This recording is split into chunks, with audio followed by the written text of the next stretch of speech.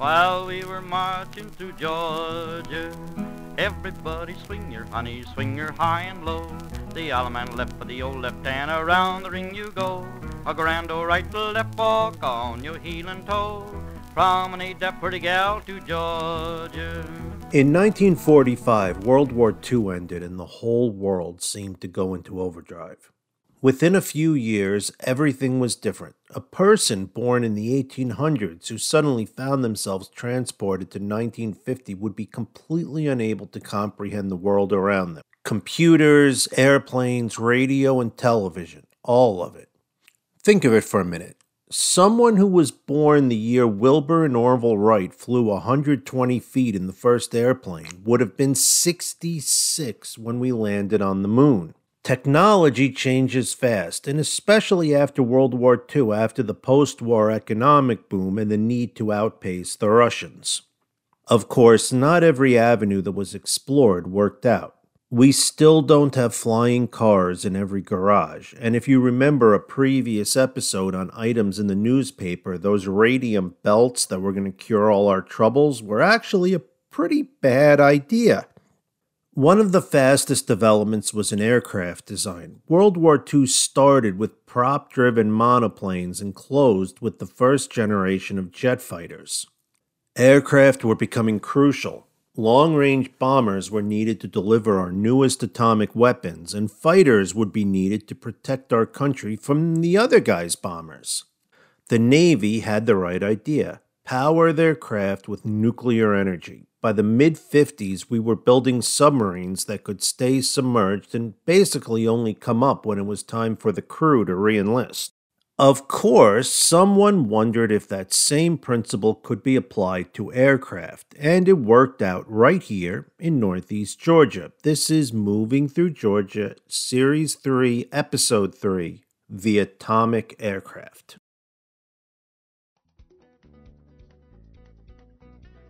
For a lot of this, I'm working from a book called Atomic Adventures by James Mahaffey. The scientists who brought us into the atomic age were considering the use of nuclear power for bombers even at the start of the Manhattan Project. In the Pacific, lives were being lost as American men jumped from one island to another, working towards an island that had a bomber's range of Japan. That sacrifice wouldn't be necessary if an airplane could fly an almost indefinite distance powered by a few grams of radioactive material. I won't take you through the exhaustive process of study after study as the idea developed. A lot of the preliminary work was done in Texas. But we're in Georgia, so let's jump to the Dawsonville Herald, April 13th, 1956. The headline is, Dawson Site of Nuclear Aircraft Research. The moonshiners were pushed out and Air Force Plant 67, or the Georgia Nuclear Aircraft Laboratory, was built. There was also a facility in Marietta.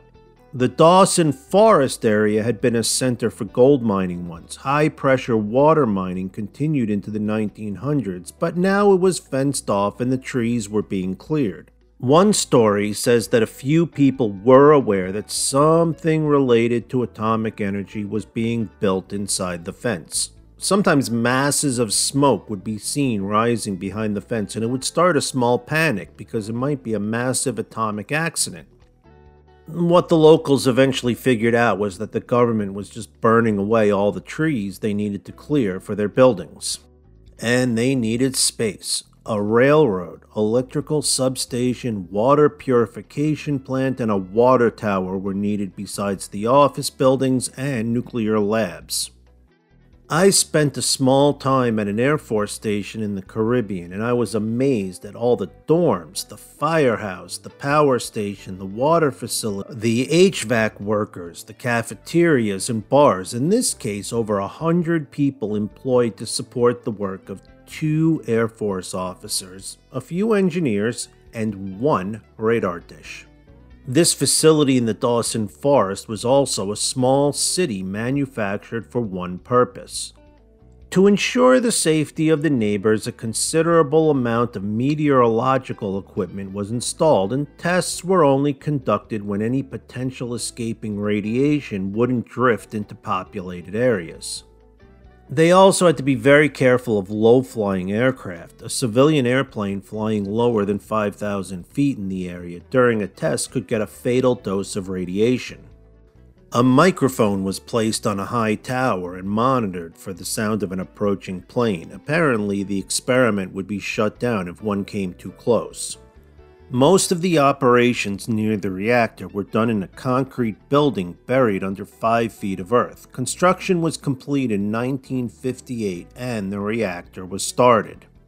The author says that when it reached full power, every living thing within 1,000 feet experienced something the engineers called instant taxidermy. Let's just leave it at that.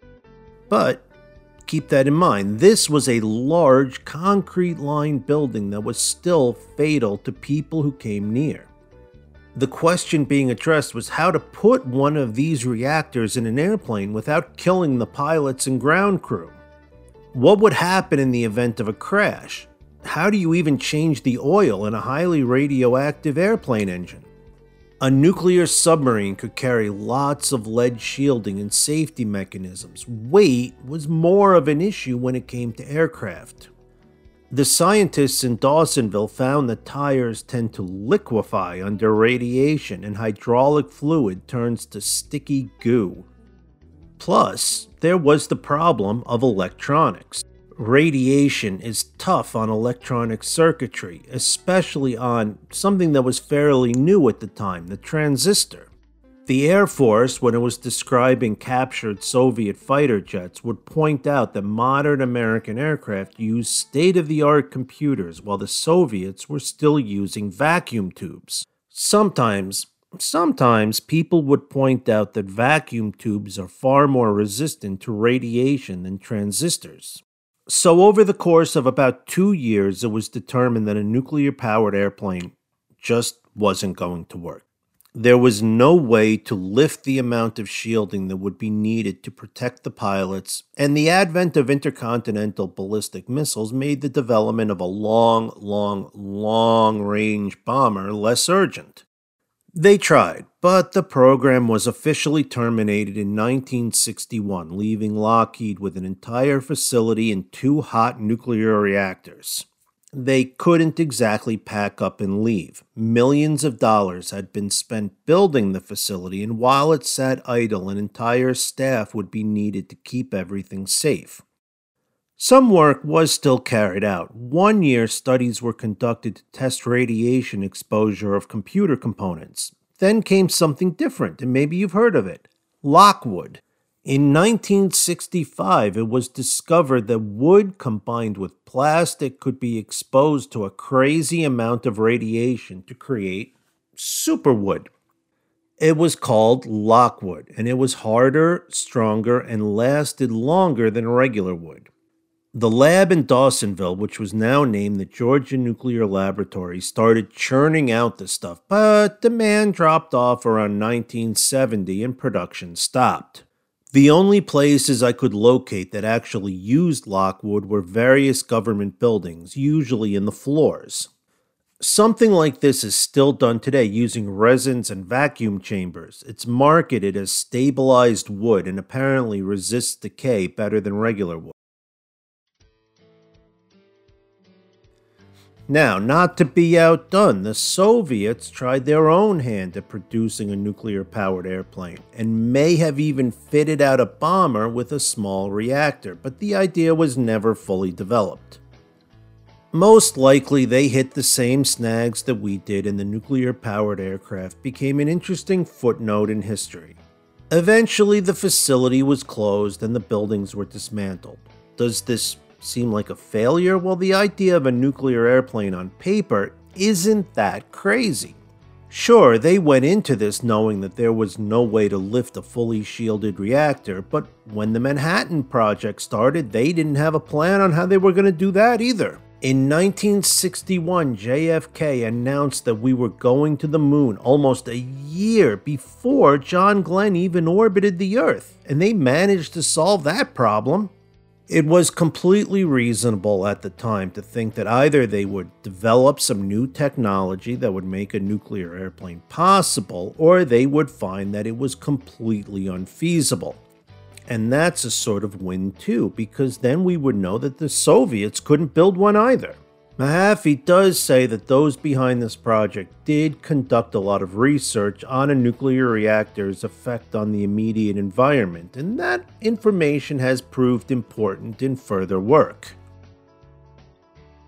There are fences and no trespassing signs, especially near the sites that once housed the reactors. Mahaffey claims that there is still some residual radiation in those buildings, but not enough to affect people in the area.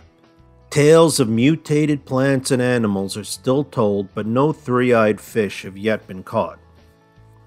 My daughter will sometimes show me videos of something called urban exploration on YouTube. This is people exploring abandoned locations at Disney World or closed shopping malls. There are plenty of websites with pictures of people climbing under the fence or standing near steel-shielded doors. I don't recommend any of this. What I do recommend is subscribing to Moving Through Georgia. Moving Through Georgia is a history podcast focusing on Northeast Georgia. If you have any questions, comments, or complaints, we'd love to hear from you at movingthroughgeorgia@gmail.com. This is a bit of a digression, but if you must find a place to explore or some content for your Instagram, I actually can recommend some places. The Atlanta History Center has a house called the Swan House, which was used as President Snow's manor in the Hunger Games movies. The Atlanta Marriott Marquis, which if you've ever been to Dragon Con, you know is very cool inside, was also in the Hunger Games movies. Of course, the Jackson Street Bridge and various other Atlanta locations for The Walking Dead. I actually have a picture of myself and my family in front of the CDC sign. The scenes of Star-Lord growing up in Guardians of the Galaxy were located in Cartersville, including the Mellow Mushroom. And if you're a fan of Stranger Things, a lot of locations can be found on the internet, many of which are still decorated for the show. They look good on the gram, and visiting them isn't illegal. Step right up and swing 'em, boys, swing 'em mighty high. That's the way we do it down in Georgia. Everybody swing your honey, swing your high and low. The allemande left for the old left, and around the ring you go. A grand old right, left walk on your heel and toe. Promenade that pretty gal to Georgia. That's all.